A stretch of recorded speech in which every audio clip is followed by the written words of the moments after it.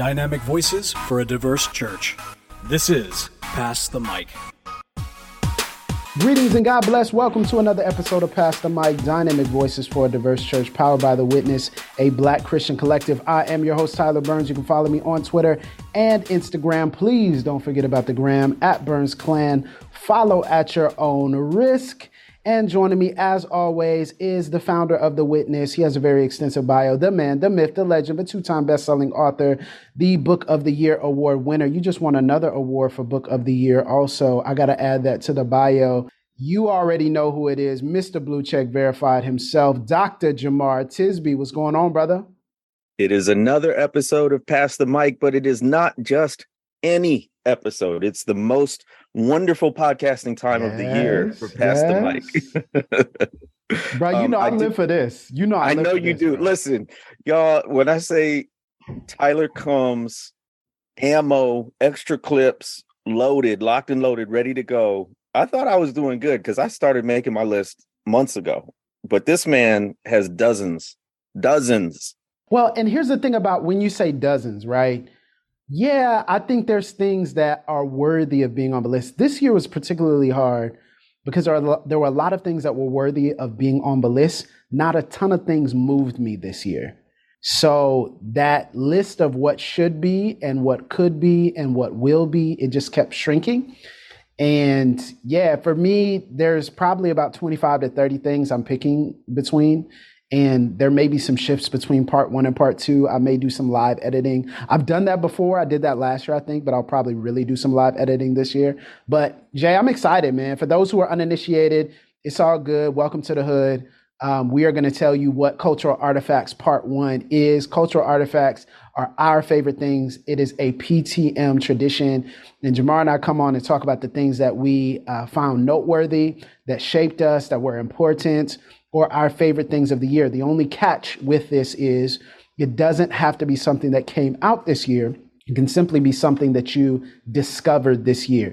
The only catch is it has to have been discovered and consumed this year. So it can be anything. It can be a person. It can be books, comics, anime, albums, movies, events.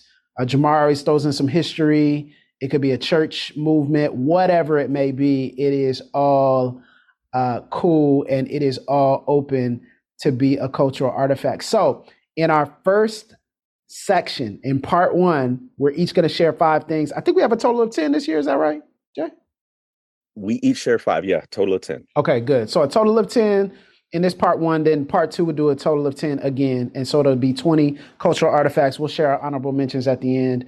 And then y'all can fight about it, say, I can't believe you included this or didn't include that. I got some shockers that that are not going to be on the list. You always have shockers that are but not I got shockers that list. are not going to be on the list. Okay, they didn't make not the going to cut. be on the list. Yeah. No. Okay. It's been an interesting year. Okay, Jay, let's get into it. We got tight time. Let's get into it. First, I gotta say for our Patreon listeners watching this video, Tyler's dressed to the nines, which he usually is. He's always stylish, but tonight in particular, I just got off the road, a 9-hour road trip, making time for this. I just want you to know, that I wasn't planning on video. The discrepancy is there, but there's a reason for it. And Tyler is unfair for this. I'm just letting you know. Look, I'm just trying to look good for the people. All right. I just want the people to recognize they're getting some elevation on page. So I'm looking grubby for the people. Oh, okay. I got it. Okay. We start. I didn't speak about you. I didn't speak about you. Oh, you didn't. I just spoke about me. Okay. Why is me in the affirmative, you in the negative? It doesn't have to be, brother. Okay. Yeah, I got it. Get into it. All right, let's go. Number 1, I'm kicking it to you since you roasting me. I'm kicking it to you for number 1. What's the first? And these are in no particular order. We don't rank them.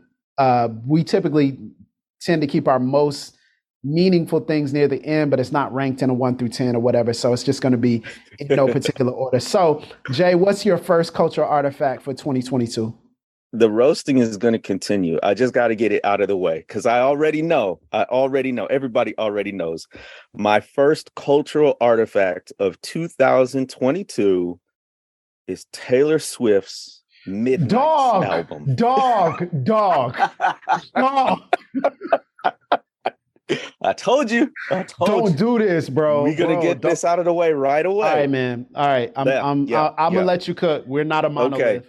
I gotta keep saying. I'm gonna go on mute and I'm gonna keep saying Black people are not a monolith. I'm just gonna keep repeating it.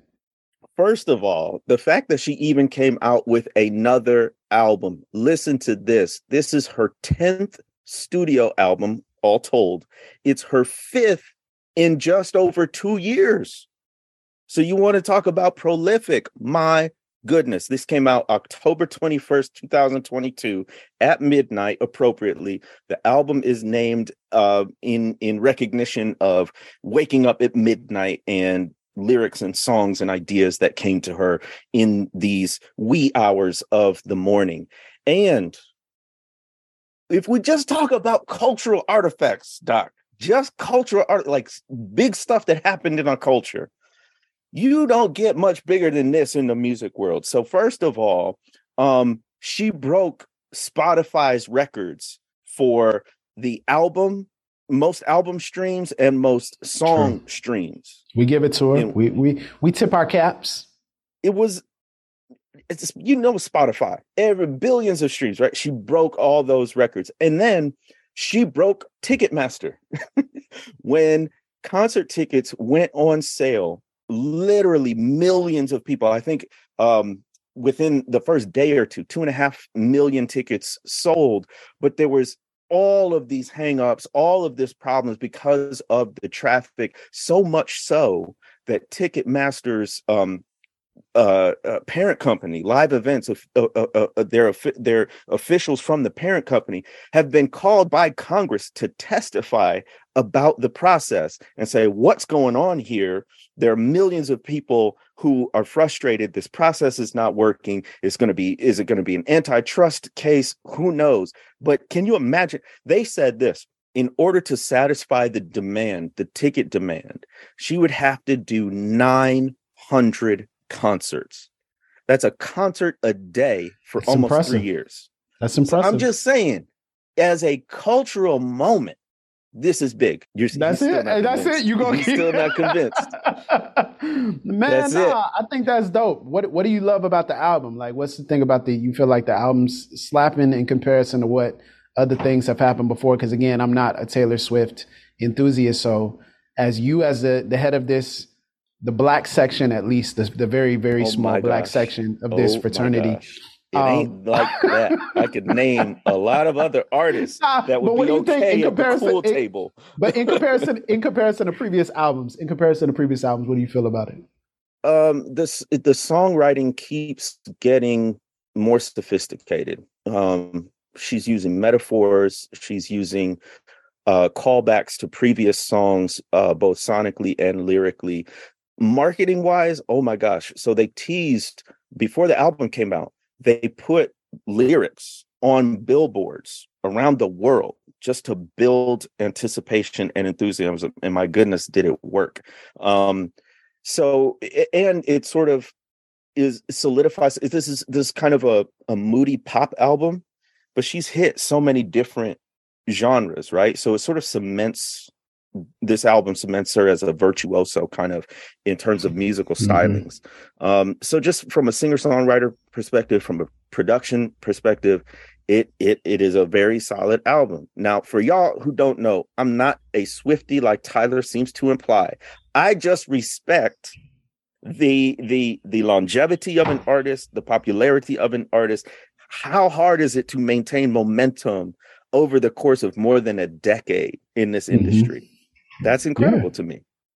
No, I mean, bro, I respect it. I think there's a couple of things that I find to be very interesting and intriguing about Taylor Swift in this particular season of her life and of her career. One is that she's been able to maintain the audience's attention over the course of a decade. I think that's very difficult to do. And there are a handful of artists that do that very well. Taylor Swift is near the top of that list for sure.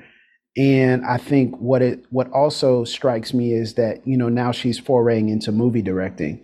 So she's taking that storytelling narrative approach in the album, and now that's shifting into movies. And I look forward to seeing what that looks like. I think she's with Searchlight Pictures or something like that. And so she's going to be a director. And so that's impressive. And also, people are pushing back on that.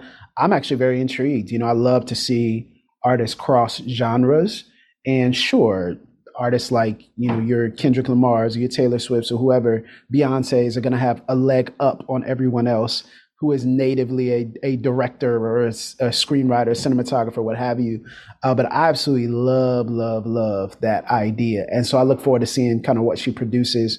And there's no one that can deny her songwriting prowess and taking over the Billboard charts. That's all impressive, man. So I'm gonna give it to you, bro. I'm not.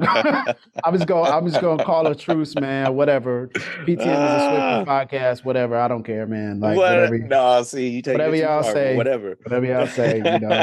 You can't beat them. Join them. Look. Well, hit us with yours, man. What you got going on? We've been talking all this yah. Let's go. So I absolutely hate to do this particular thing whenever I actually repeat something that from an artist that I've mentioned in one of the one or two previous years. And I don't exactly remember when I mentioned the Red Hands band, but I got to tell you, Red Hands came out with a new album. It's called The Family Album. And it came out in November of this year.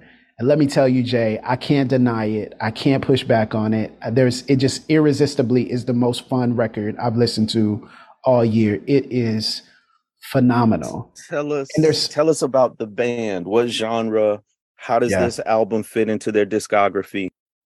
Absolutely. So the Red Hands Band is a gospel band that is, I believe, out of Ohio, Columbus, Ohio. And it's a group of 5 individuals, very, very skillful, kind of that groove funk. I told y'all before that this is kind of the legacy of Fred Hammond. As a Fred Hammond stan, it feels like the legacy of Fred Hammond was passed. The ethos, the anointing of Fred Hammond was passed to the Red Hands Band. And so you got those licks, you got those funk inspirationals, and it's a album that is largely seems like it's recorded live. Like not all of it is recorded live, but largely in this like more studio environment. So the first 5 or 6 songs flow together very naturally. And so they're doing some retreads of the things that they've done, some new songs, some new interpretations and flips of songs. And they have some the guest list blows your mind. So you got Jonathan McReynolds, you got Kim Burrell, David Michael Wyatt, Anita Wilson. Just some of your top voices in gospel and R&B. And the heart of it is just so beautiful. I think what I loved most about it is that it seems like they've progressed as a band, and it seems like they're mixing and mastering and their sounds. They seem more confident, rooted in those sounds now. And so it's awesome as a fan to see the progression of an artist, to see the progression of a group. And also I really feel like it's almost like an album for those of us. This is a dangerous statement. The Family Album is like the album for those of us who can't do Christian hip hop anymore. And I'm not saying I can't do Christian hip hop anymore, like all respect to Chris, but you know how we used to bump Christian hip hop, like that was our thing. Yeah. And now shifting away from the reform space just because those two are so tied together. Yep. And there's a lot of Christian hip hop outside of that. That's not what I'm saying. We got but in its height, whole episode there, y'all. Right. But so we got a whole podcast series. But in its height, it was like that. And that's what we would listen to. That's what we hear, and even your elevated Grown and Holy, Sho Barakas, your, whoever it may be that you would listen to, Swoops, people like that. I just don't know if we can do it. You know what I'm saying? And so now this is more like a gospel. It's got that funk groove. It's got something that, okay, I'm playing this because I've stepped into a new season of my life. And so this is an album I'd play more than, Christian hip hop.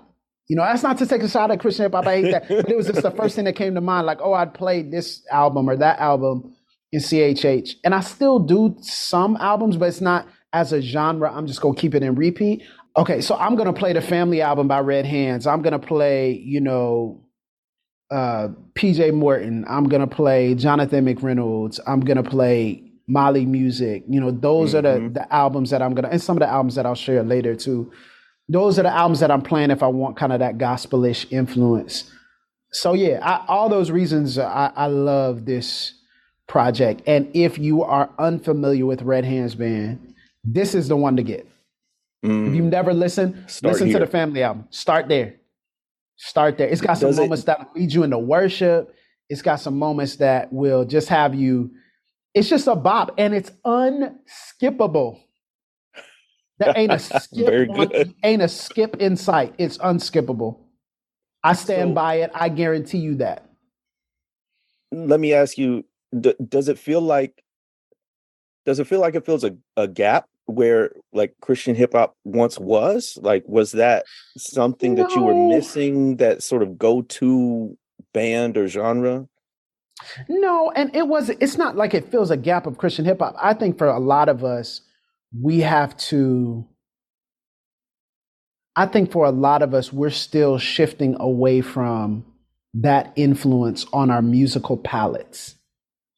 And that's good. We're shifting away from that influence dominating what we feel like is acceptable art and music and style and flow and something that we can repeat. And so it's just another iteration, I think, of a shift for many of us.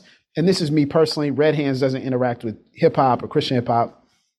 I'm just saying, for me personally, it feels like there was one time I was listening to a couple of the transitions. I'm like, this is the type of, I used to get this excited about CHH albums.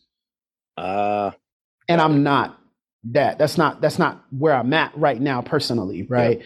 And that's not, again, no shade. People are doing phenomenal, artistry and work. It's just not where I'm at. It's hard for me to get excited about that genre in the way that I used to. But I get excited about this genre because I feel like it's taking the risks and pushing the culture forward. Now, there are other artists that do this as well. So it's not like Red Hands is the first to do this by any stretch. Sure. Yeah, but yeah, good. Man. Yeah, it's more personal than broadly to everybody else. I think you mentioned you might have another album or something that you mentioned. And I think it's important for folks to know you're not really just like a casual consumer like I am, right? Like you're a hip hop head, you're a music head. You used to write like album reviews and things of that nature for like national publication. Tell folks a little bit. I know we got to move, but tell folks a little bit about your background on it. I ain't telling nobody nothing about my background. Come on. Nah, but I did some album reviews. I was an A&R for a little boutique record label for a little bit. I like music. Whatever. This man. It's not no big deal, man. It's not no big deal. But what I will say is a big deal. It means you have a more critical ear. That is true. I do appreciate really, really good music. And I'm not saying I have one more album. I have multiple albums. This is a crazy year of music, y'all. This year of music. There's some albums that I'm leaving off that I'm like, I cannot believe I am leaving this album off of my list. I cannot believe it. So anyway, yeah, no, it's a tremendous year in music. Go ahead, number 2 for you. So we're sticking with the pop culture theme. Number 2 for me is the movie Prey. Remember that one? Bro, that's a great addition. I knew you would. How you go from worst to first, brother? That is just, I can't even. From the guttermost to the uttermost. I love that, brother. That's the gospel, man. Wow.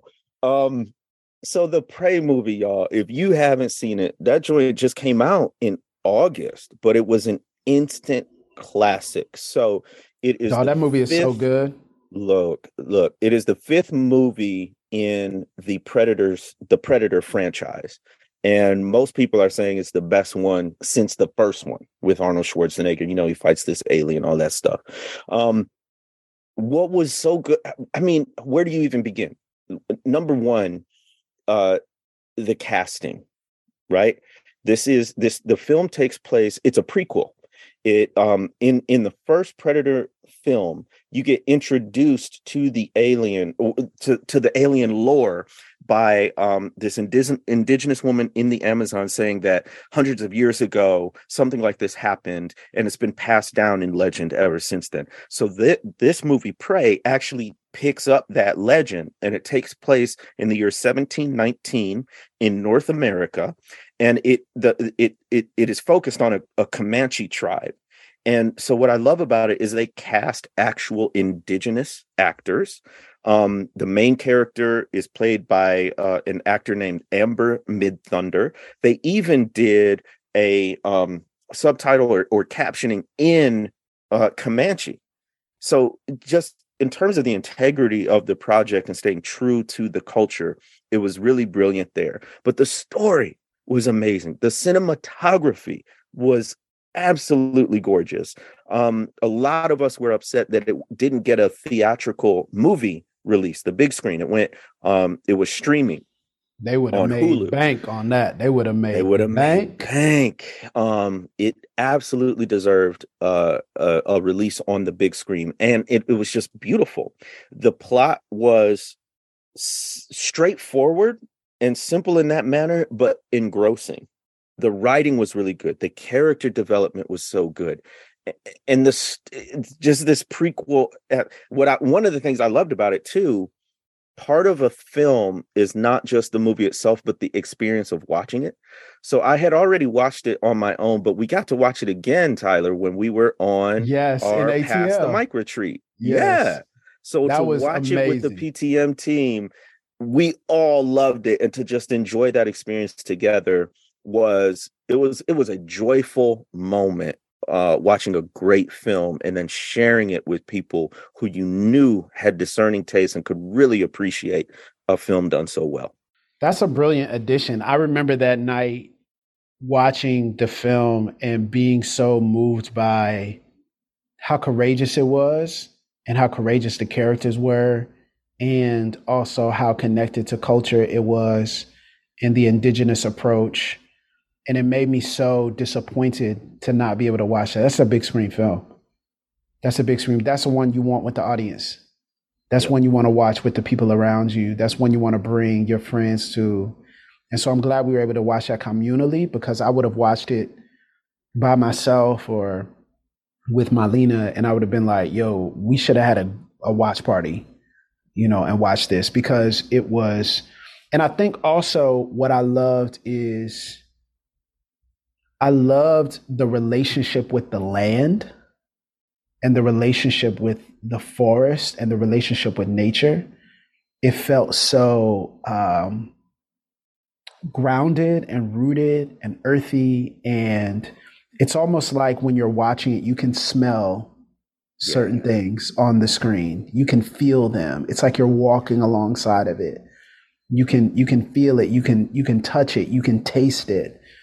And it was engrossing in that way. And from start to finish, it kept my attention. I didn't feel like there was a lull period. Let me tell you. It's tremendous. It's a great film. It does tension really well. You're immediately invested in the characters, and then you are immediately concerned about their fate. Absolutely. And it just builds up these like nail-biting moments. If you don't like scary films, I don't mean it in that way. It's just like a what comes next kind of a feeling. And so I had to mention the Prey movie. Shout out to Trachtenberg was the director, all the actors. It was an amazing film, top to bottom. If you haven't seen it, see it. Yeah, that's great, brother. We ready for my number 2? Let's do it. My number 2 is something that I didn't expect to enjoy as much as I did, but I should have known. And my number 2 is the movie Nope. Okay. By Jordan Peele. It is his third big screen offering, and it is set in a Western context. Obviously, Keke Palmer, Daniel Kaluuya, a tremendous cast, and it's all about strange happenings at the Haywood family ranch and the murder or killing of what seems like an accidental death of their father, and then also the strange occurrences of UFOs. And then there's this side story of a monkey that's murderous on a set. It's got it all. A murderous. It's got a little bit of everything in there. Bro, I love this movie. And this is a movie that the more I think about it, the more I enjoy it and the more I like it and the more I want to go back and see it. And those movies always have high marks in my book because it's provoking something in me. First of all, it incorporates within it probably one of the most unsettling scenes, the TV set scene. Have you seen Nope? You've seen Nope? Okay, so full disclosure, I have not seen it yet. Okay, so there's a scene in the film that is incredibly unsettling. It's one of the most unsettling things I've seen on film because there was tension and because you can't see everything that's happening, but you can hear and experience. And it was, from the viewpoint of that particular character, it was traumatizing, and you could tell it was traumatizing. But what I got from Nope, man, is, and I talked about this a little bit. If you're on Patreon, you know this. The thing about Nope that grabbed me is it is about the burden of Black believability. Because what they try to do and what they structure themselves to do and what they're pushing for is to catch the UFO, to catch the alien spacecraft red-handed on camera, because they said nobody will believe that this is real. We can see it, but nobody will believe that this is real. So they construct this elaborate scheme to catch it on camera, on footage. And beyond the incredible scene of, there's just an incredible sequence of about 2 to 3 minutes where near the end there's horseback and motorcycles, and it's just beyond that, which is phenomenally shot. Jordan Peele is a wizard. But beyond that, I think the idea of getting what we know to be true on film really moved me. Like, nobody's going to believe us unless and the lengths we'll go to catch a glimpse. It's almost like this whole racism, white supremacy concept, right? We know that racism and white supremacy exists, but unless we find the smoking gun, right? We need the smoking gun of racism, right? How do you know it was racist? How do you know he did this? How do you know? And we got to go to extreme lengths to prove ourselves. You got to get the cell phone video of the white. You got to get the cell phone video. You got to hear them say, did they say the N-word? What they could have been meaning anything, but did they say the N-word with the hard R? Maybe they're culturally from a different place. And it's like, man, we got to do all this just for y'all to believe what we see. And that moved me, bro. Yeah. What we know to be true. I loved it. Yeah. Nope is brilliant. I don't know where it ranks with Get Out and Us, and I think all three of those films are outstanding. But I love Jordan Peele kind of shifting. Genres within the horror genre, shifting types of films that he does, and I love him trying his hand at different things and experimenting with it. And then you have two of the best performances I've seen all year between Daniel and Kiki. Just incredible. It's been so cool to see Kiki on the come up. Not that she ever went anywhere, but to see more people recognize her. I need a blockbuster with Kiki on it. I need a huge. I know Nope is a blockbuster film, but I'm saying I need that big role. I need that thing that's going to define a generation. She can do it because every time she's on the screen, you cannot take your eyes off her because she has so much charisma. She communicates so well. She steals every screen she's on. If you saw her on SNL, she did that Kenan and Kel retread skit, the Good Burger. Have you seen that? Yes. Dog. I mean, come on. She's born to it. She reminds me, in terms of her virtuoso ability and her charisma, she reminds me of Jamie Foxx, actually. Yes. That's a great comparison. Great comp. Yeah. Great comp. Okay, so Nope is my number 2. That's beautiful. Okay, so I've got one more pop culture one, then we get serious. So my third cultural artifact is the slap. And it's a cultural artifact because as soon as I just say the slap, most people know what I'm talking about. We're talking about the Oscars that took place earlier this year in 2022. Chris Rock is up there presenting an award. He makes a comment about Jada Pinkett Smith and her being bald. Of course, she has alopecia, which leads to hair loss, right? Will Smith gets out of his front row seat sitting next to Jada Pinkett Smith, walks on stage and slaps Chris Rock across the face.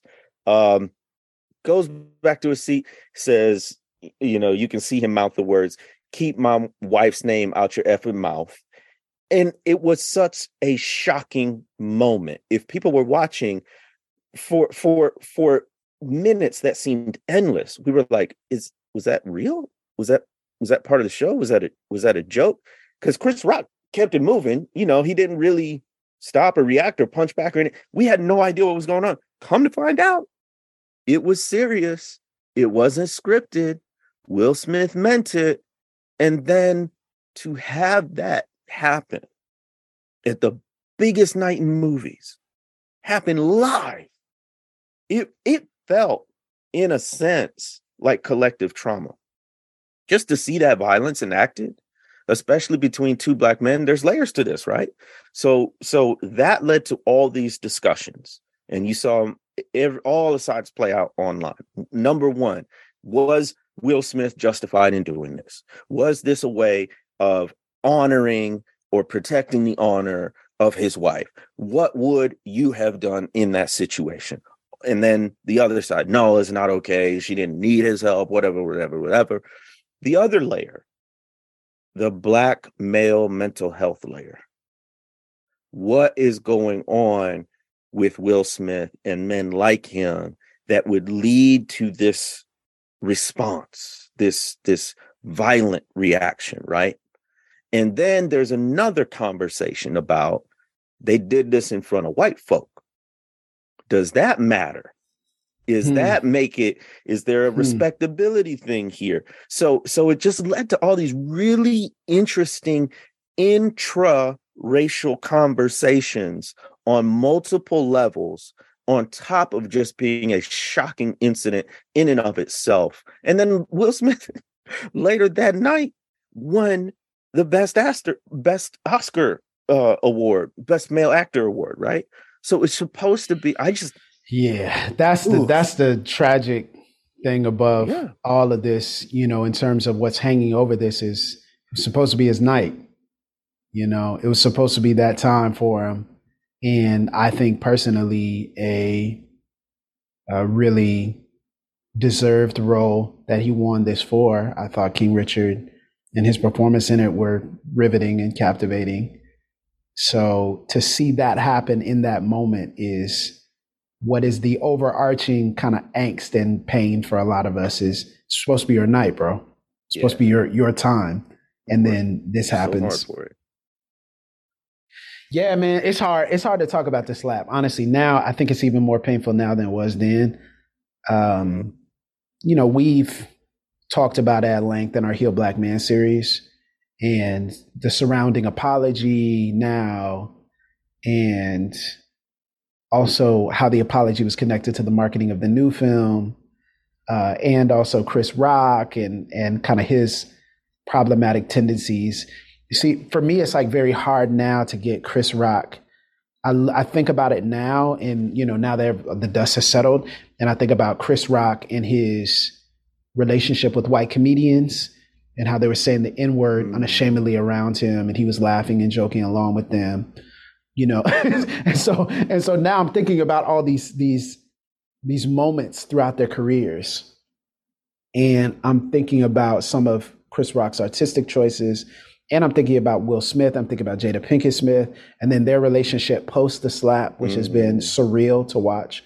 And then the monetization of the moment, from podcasts to videos to tours to movies. It's just the monetization with those three main people in this mix of how this parlayed now their careers, and, biopics that will come, and then biography. It's just icky. The whole situation is just, I could live without it. And so I'm very much so, I think that was one of the lowlights of 2022, not because, oh, it traumatized, me to where I can't look at black men the same and all this, that we heard that nonsense from a lot of the white Hollywood colleagues. But what I'm talking about is more so just the fact that it didn't have to go that way. Mm-mm. And regardless of who you want to point out and blame and all that, it didn't have to go that way.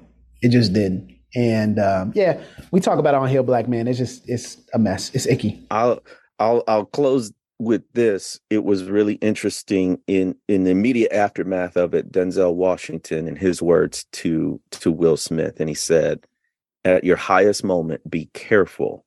That's when the devil comes for you. Mm-hmm. Those words are haunting, chilling, and perhaps prophetic. And I think, a little fascinating, right? How the introduction of Black Christian ideals find themselves at the most embarrassing, controversial moment of Black excellence. How Black Christian, quote unquote, ideals find themselves arriving in response to that moment. That's very interesting to me. Or it could be at those moments we go back to the foundations and what we think will really help. And it's not out of character for Denzel. Like what else? I know it's not our character for Denzel. It's not our character for Denzel. No. Okay, yeah, that's a very appropriate one. So Jamar and I do this list a little bit different. So Jamar does this list in the context of what is most notable for the year. I do this in the context of the things that moved me. So there's a mixture of both, but typically I try to lean. Those are our leans, right? So you'll hear him talk about historical stuff and all kinds of things. January 6th committee, all that. It's you'll coming. Hear him talk about.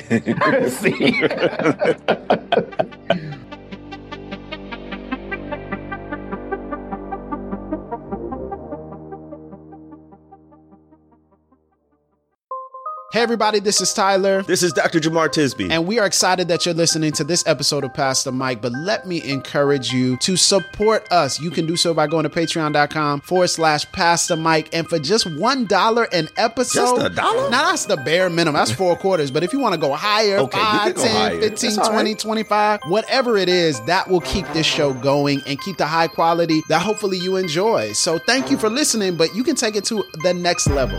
Patreon.com/Pass the Mic. We appreciate you.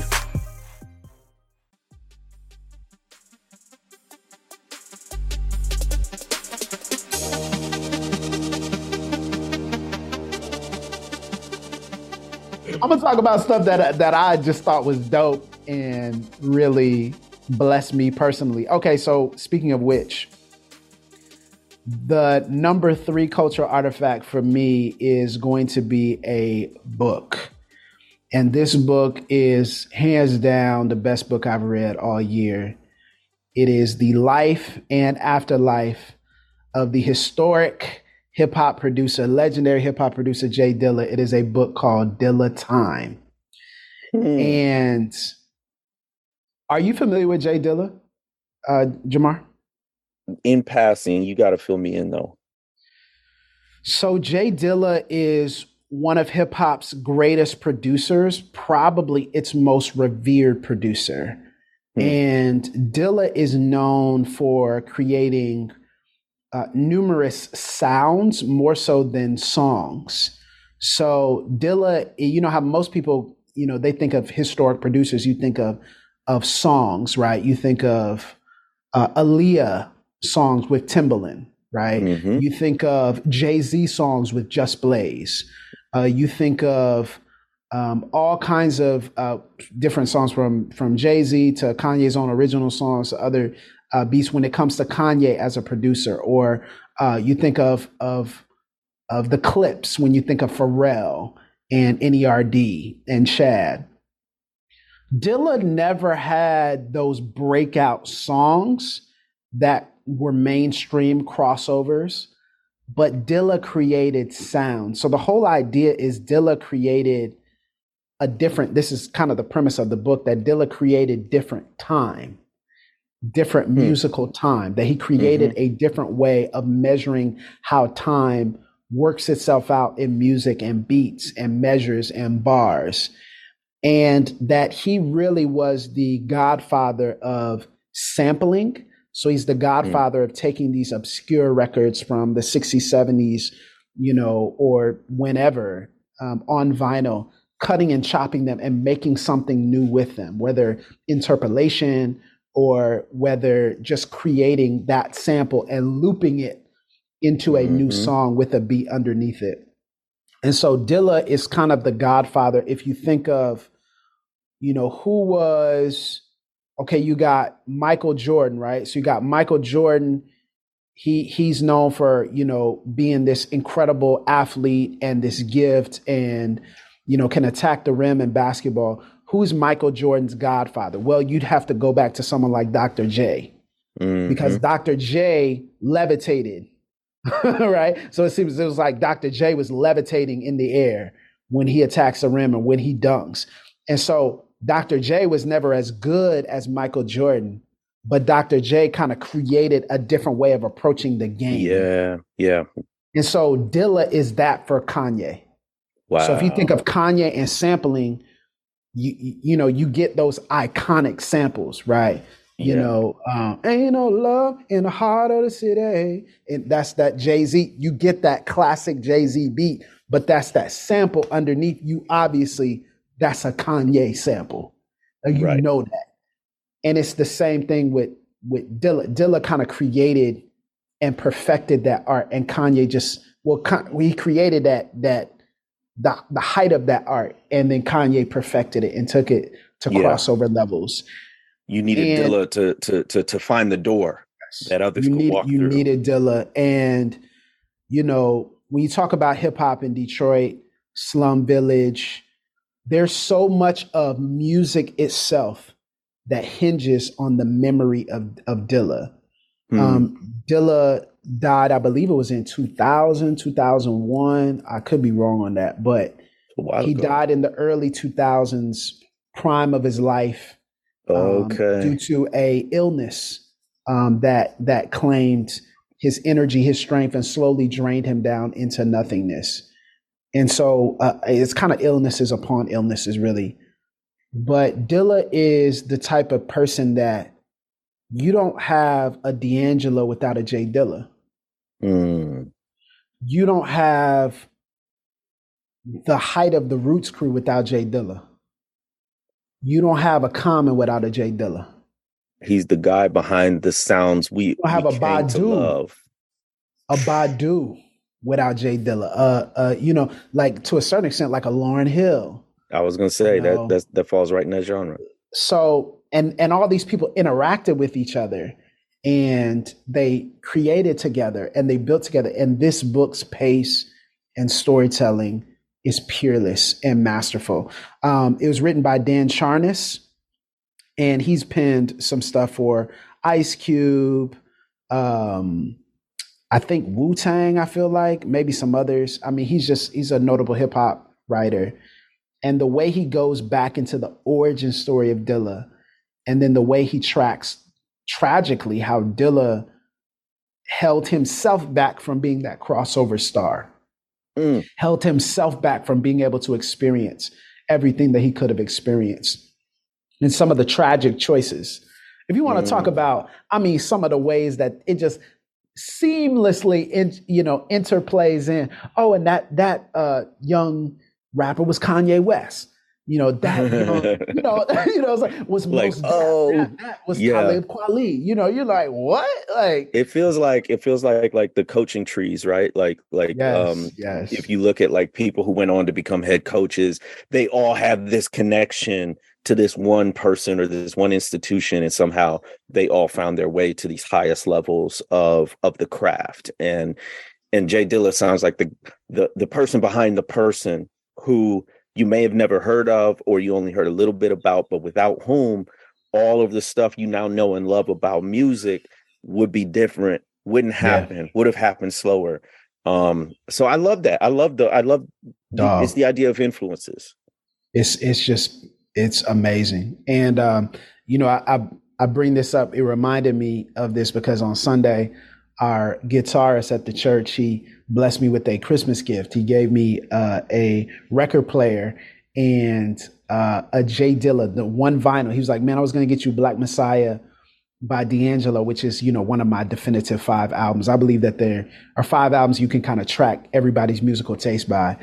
And one of my definitive 5 is, Black Messiah by D'Angelo. I just recently posted about it because it's 8-year anniversary. And he said I was going to get you that one, but I said, no, we got to start him with Dilla. So he got me Donuts, which is the classic Jay Dilla album of just beats and samples, just frenetic. It's like his magnum opus is Donuts. If you want to find out Jay Dilla style, go listen to Donuts, right? Thank you for giving us that.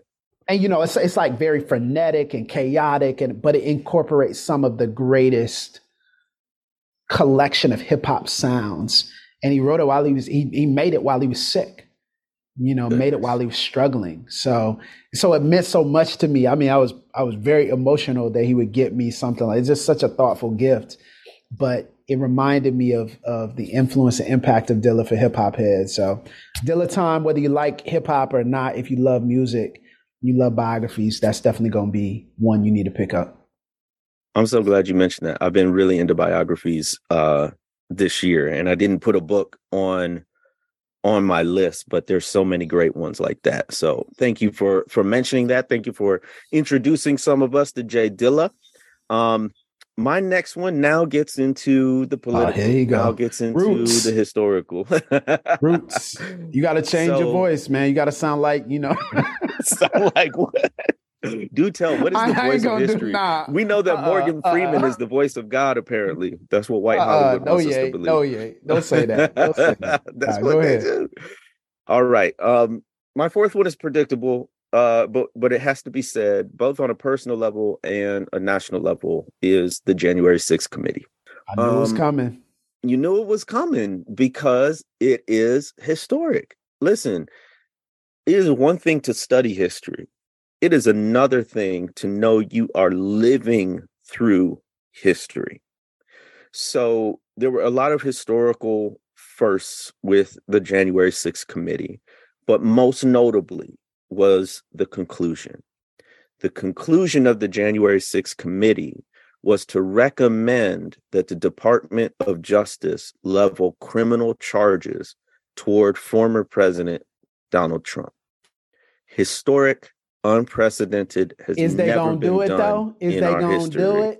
Is they going to do it though? I'm studying the past. I don't know the future. Should they do it? No, that's a separate question. But sure. Just looking, here are the charges they recommended from bad to worse. Obstruction of an official proceeding, which was trying to block the certification of the votes in Congress. Conspiracy to defraud the United States, which means knowingly lying. Conspiracy to make false statements, planning on making those statements. Here we go. Assisting or aiding an insurrection and conspiring to injure or impede an officer and seditious conspiracy. Seditious conspiracy, which most of us don't use the word seditious on a consistent level, so I don't even know what it is. But that joint sounds harrowing. Sounds bad. It is harrowing. Sedition is betraying the country. Sedition is rebellion. Sedition is basically an attempt to take over the government and to subvert the government. It is one of the most serious crimes anyone who's a citizen of the United States could ever be accused of. And then it wasn't just any citizen. It was the president of the United States while he was serving as a sitting president. What is absolutely mind-boggling to me is that anyone even accused of this is even contemplating getting anywhere near an elected office, much less to do what Donald Trump has done and announce his candidacy for the 2024 election. It is, y'all, here's the thing. Here's what makes this such a big deal. It's not just the crime itself that's the problem. It's the failure to hold people accountable that's the problem. If we do not hold this man accountable for these crimes, If we don't at least, and it's a very least, prosecute the case, then what does that do? What message does that send? There was somebody who commented that, I think it was Jamie Raskin, that said, congressperson, who said, if you fail to hold people accountable, what happens is they get better at doing crimes. They learn the holes in the system, the weaknesses, and they get better at doing the crime. So that's what we're looking at here.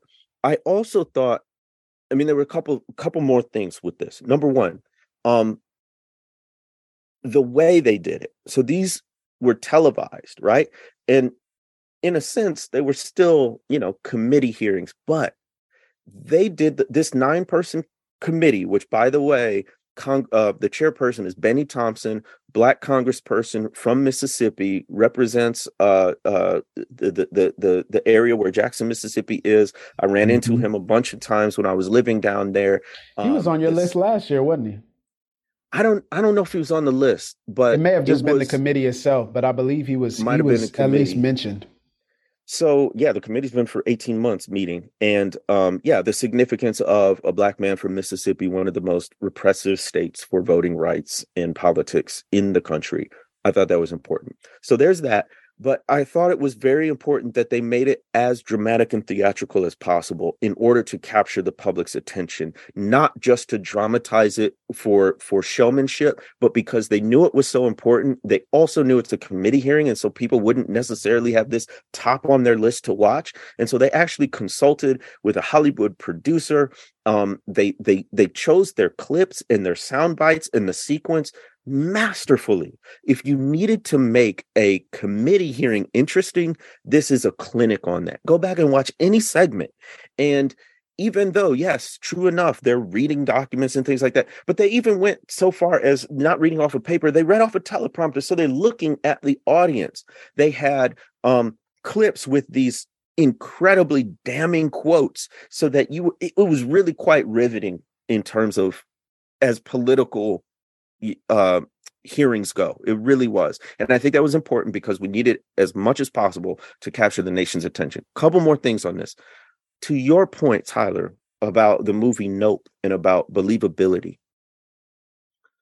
This committee met for 18 months. Yes. They conducted over 1,000 interviews. Over 1,000 interviews.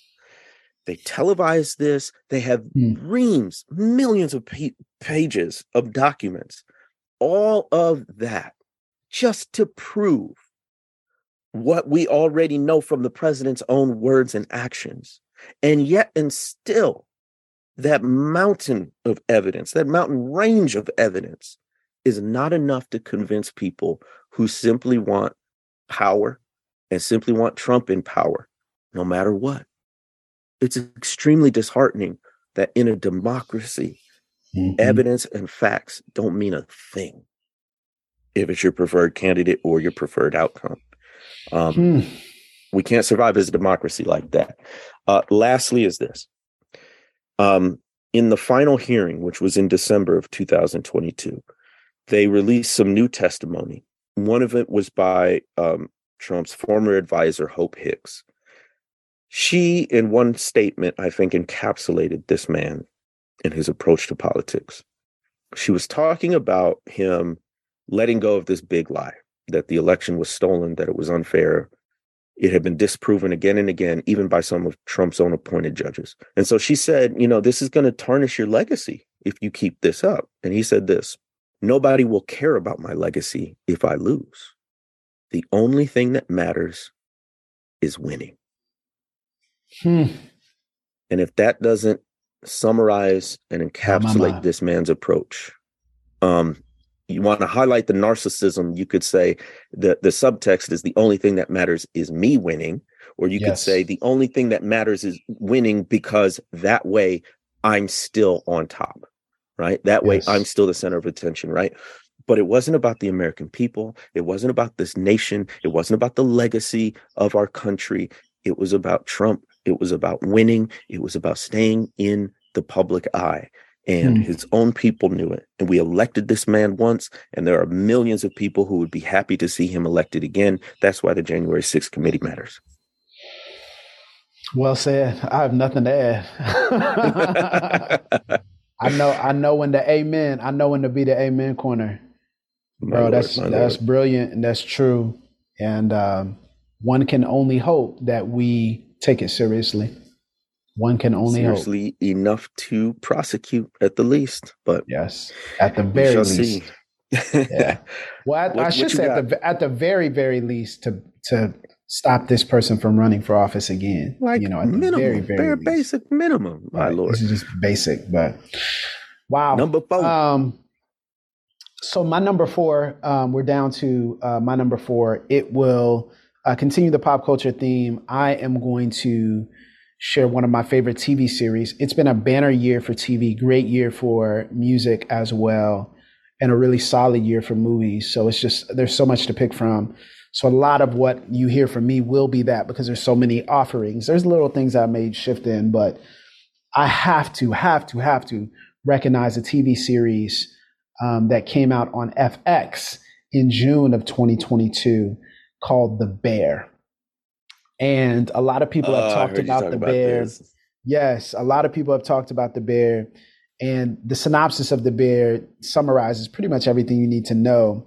A young chef from the world of fine dining comes home to Chicago to run his family's Italian beef sandwich shop after the suicide of his older brother, who left behind debts, a rundown kitchen, and an unruly staff. So it follows this young man named Carmy, who comes from the fine dining world, wins awards, worked at, according to what people have said, the best restaurant, the greatest restaurant in the world. He worked there. And then after his brother dies by suicide, he comes back home to take over the family's sandwich shop. And when he gets there, everything is in disarray.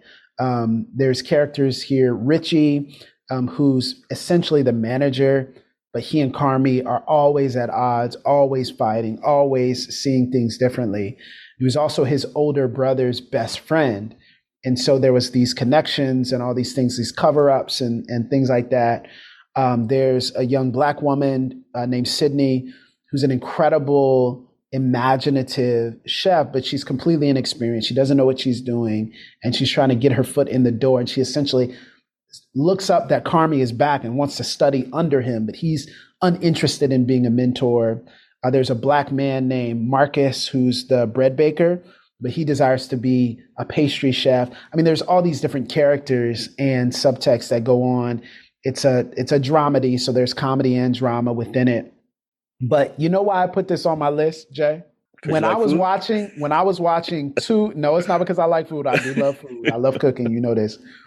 I was watching episode 2, and I said out loud during a pause on Hulu. They did that little pause, and I said, "This is exactly what church planting is. This is exactly like church planting." Oh, okay. Unpack that one. I said, "This is exactly like church planting. The chaos, in my particular case, relaunching a church, the chaos, the shifting of culture, trying to communicate well to people who attend your particular institution that you have shifted, that is different now, and that you're trying to serve them better. The subtext of family and how family sometimes leaves behind things, and you're like, what do I do with this?" The dog pursuit of excellence, the penny pinching, the desire for expansion and more, the behind the scenes back and forth and bickering between people who are supposed to be running the institution. I said, this feels like church planting. This feels like the story of All Nations Pentecostal. I'm kidding. I'm kidding. That sounds a lot like true to life. I was like, this is uncomfortably true. It sounds like a lot of personality conflict, vision conflict, but and then there's a subtext of black the young Black gifts and how they're managed and how they're invested in, and if they're heard and if they're given an opportunity to shine. Now, is this a fiction series, or is it supposed to be like based on I think it is based upon Mr. Beef. I think it's based upon Mr. Beef, which is a real life shop. And so I think it's loosely based upon that. And I'll tell you this, Jay, there's this scene in, I think it's episode 4. And there was a big failure that the young Black aspiring pastry chef has. And he kind of gets down and on his luck, and he feels like Carmy, the head chef, is going to come down upon him and all these things. Carmy just walks out smoking a cigarette. He's like, look, man, you just got to keep going. You can't give up. He said one time there was a fire, crazy fire broke out in the kitchen, and I just stared at it. And he said there was a moment where I could look at it. And there was a moment where I looked at it and I said, I could just let this all burn down and all my stress would be gone. Ooh. And he said, so there was a moment where I saw that. And I said, I could just let this all burn.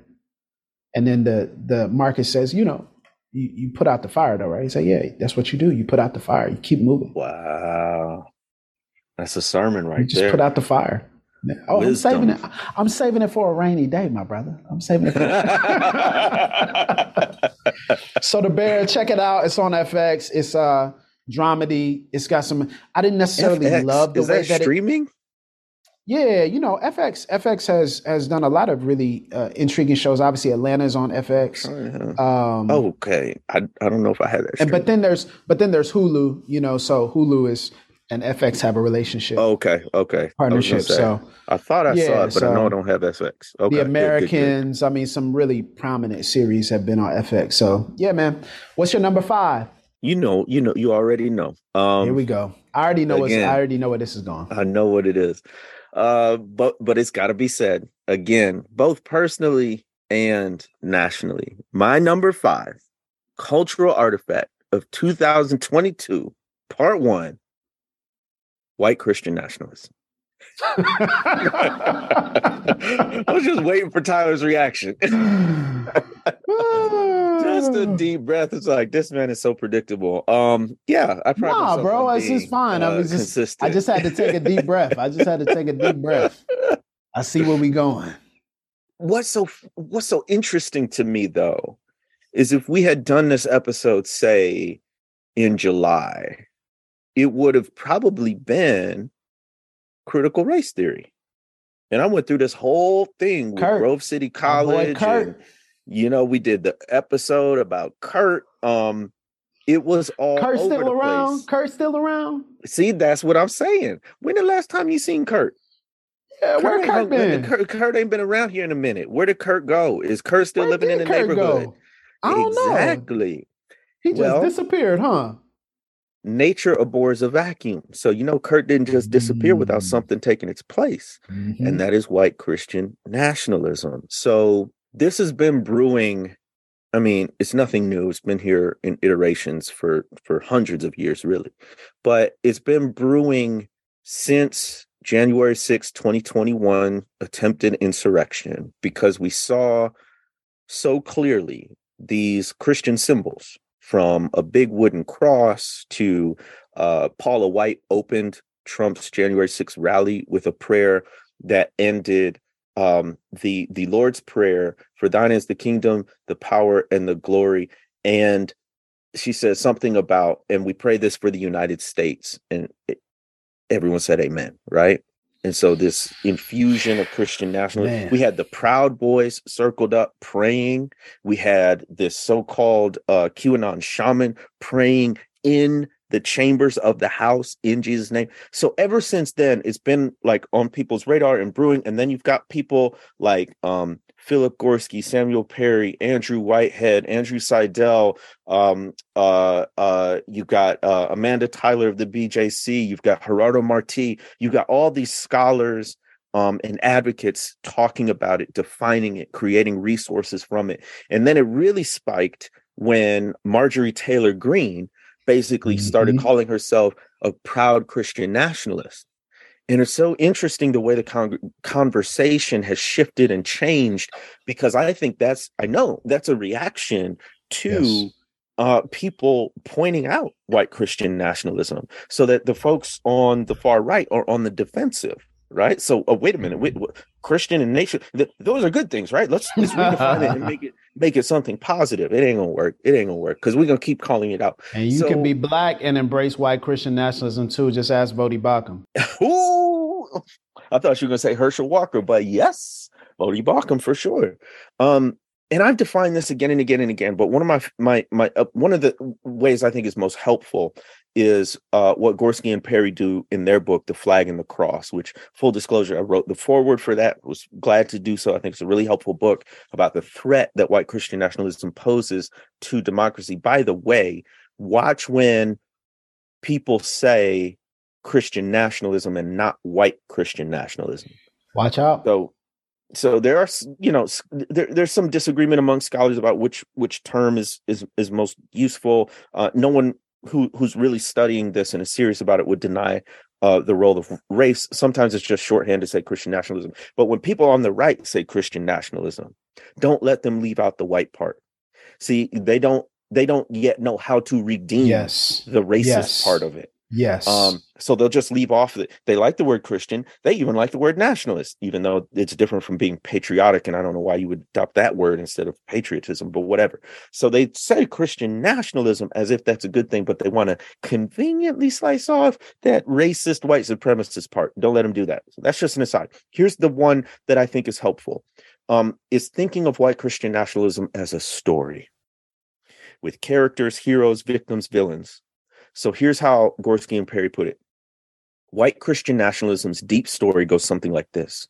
America was founded as a Christian nation by white men who were, quote, traditional Christians, who based the nation's founding documents on, quote, Christian principles.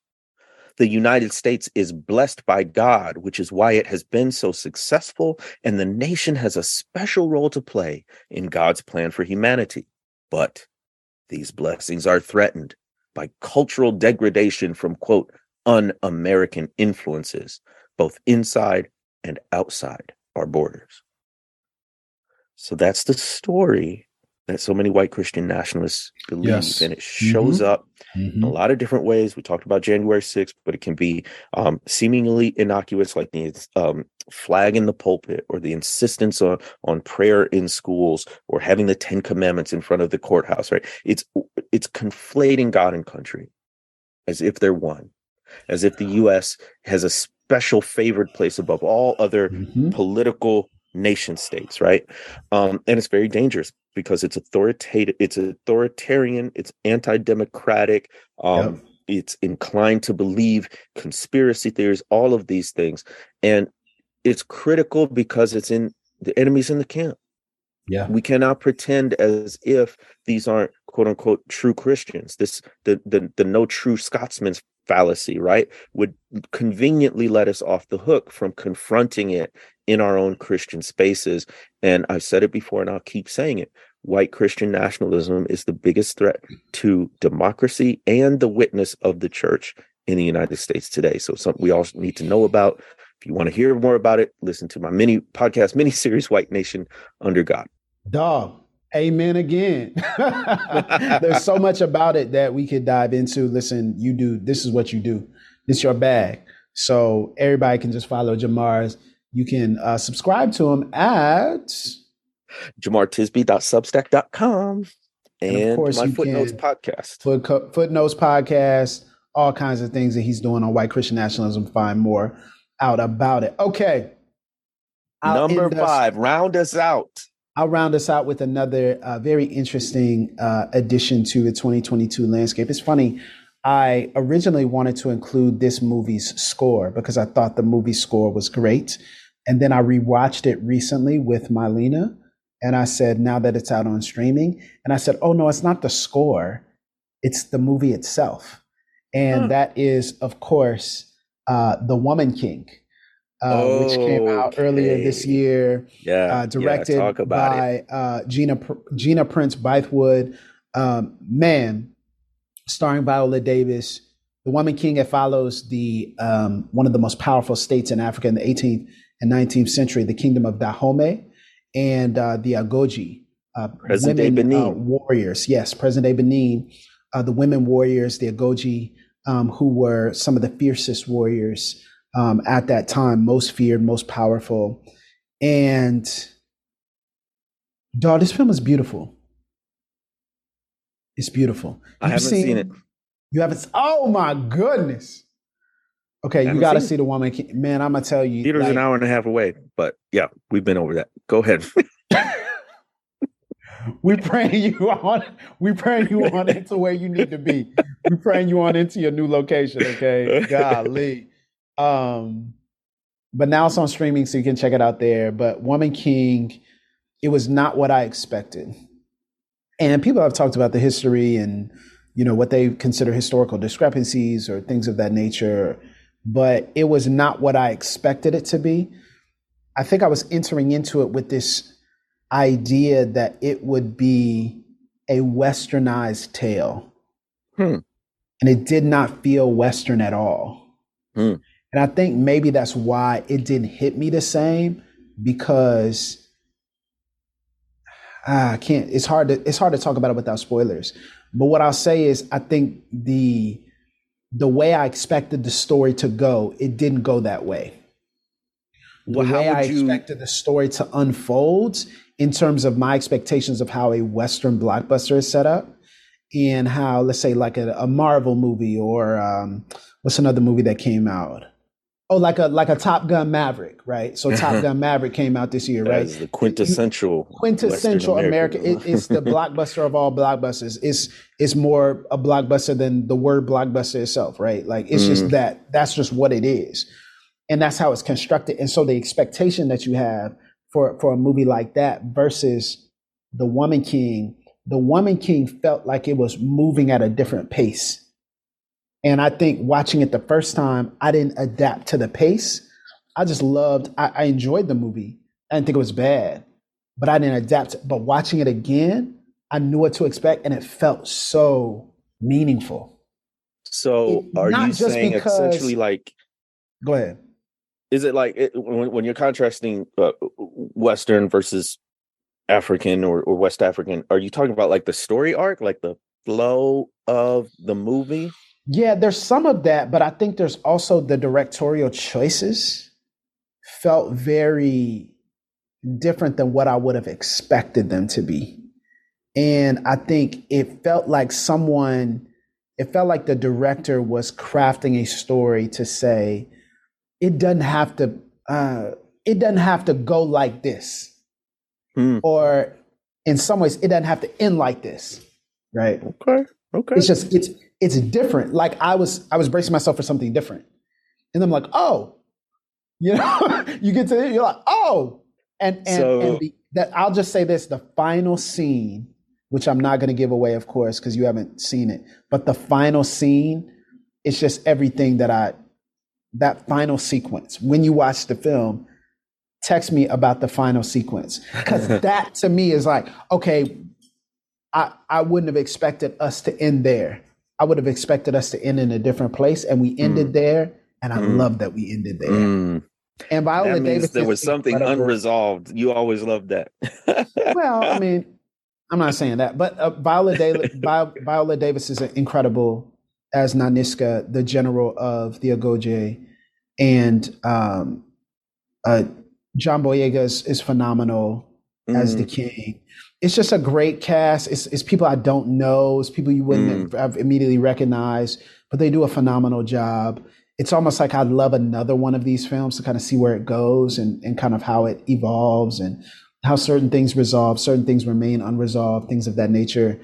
But I think The Woman King, it's an important film as a companion to Wakanda Forever, which is not on my list, by the way. Spoiler, but Wakanda Forever is not on my list, not because I didn't like it, but just because it just didn't move me in the same way that 10 other things did. But it's like this companion to Wakanda Forever that says this is kind of one way of viewing it, and this is a historical portrayal of what actually happened. And so from an action standpoint, there's a couple of rewindable scenes that you're like, okay, I kind of got to see that again. Like in the moment, you're like, oh, let me rewind that. That was amazing, just to see how they how they used the land and how they used the tapestry, but it also felt like there was so much agency and autonomy in small places. So the French are involved in this film as well. And so the French come to the kingdom of Dahomey, and at one point they're speaking in their and the king stops him and says, "You're my kingdom. Speak in my language." Woo! I'm the king here. Speak like me. And it was just those little moments of self-correction and bringing in this idea of no, you're on our land. We decide what happens here. We decide what goes on here. I thought was just brilliant. I haven't seen the film, but I got to go to Benin in of course, November of 22. And so we actually went to the palace of the king, and we saw the actual garb and weapons that this cadre of women warriors wore. And we got to hear some of the actual history of the kingdom of Dahomey, and including sort of the French influence and all of that. It was very interesting because it got into, of course, the slave trade and what that looks like in Africa, and where did European slave traders get Africans to trade, right? Like, so it leads to some and it was so interesting. That was probably the most sensitive topic of all when we went over there. Was huge part of the film. Exactly. From what I hear. So what was the role of other Africans in the African slave trade, and how do you sort of come to grips with that in terms of a legacy? So, I love a good movie score. This movie score is phenomenal. Okay. It's phenomenal. Yeah, I loved it. Love the interplay. Love it's not just like, oh, it's representation. No, I think that's weak. It's not representation. It was historic. It felt different than it's just a bunch of women doing their thing. No, that's not why I love the film. I love the film because this really happened, and it felt like it was a corrective of a society back then and a society now, and some of the expectations that we have and some of the things that we believe. And also, it was just a darn good film. It's just really good. And I'm glad they paced it the way that they did. I'm glad it was directed the way that it was. So for all those reasons, Woman King definitely is on the list. I'll give my top five, or my first five, I should say. Again, I had the Red Hands album, The Family. I had the movie Nope. I had the book Dilettante by Dan Charnas. I had The Bear, the TV show on FX. And of course, I had The Woman King, Viola Davis's top movie this year. And I had the Taylor Swift album Midnight, movie Pray. I knew you were going to say something. The Slap, the January 6th Committee, and White Christian Nationalism. Well, that's 10. We got 10 more, and it's going to get harder and harder. I looked at my list. I've been looking at my list while you've been talking. I have no idea how I'm going to get this down to 5, because there's a couple of things I have to include. Other things I feel like they just going to have to get the axe. But we're going to be back for part 2 very soon. And let us know what you think about these cultural artifacts. Were we bugging? Are you already tripping because I said I'm leaving off Wakanda forever? What do you feel about You just dropped that in there. I know, what do y'all feel about it? Okay, we'll see y'all next time, of course, on another episode of Pass the Mic. He intentionally always says it off. You intentionally... We nailed that one. You intentionally do it.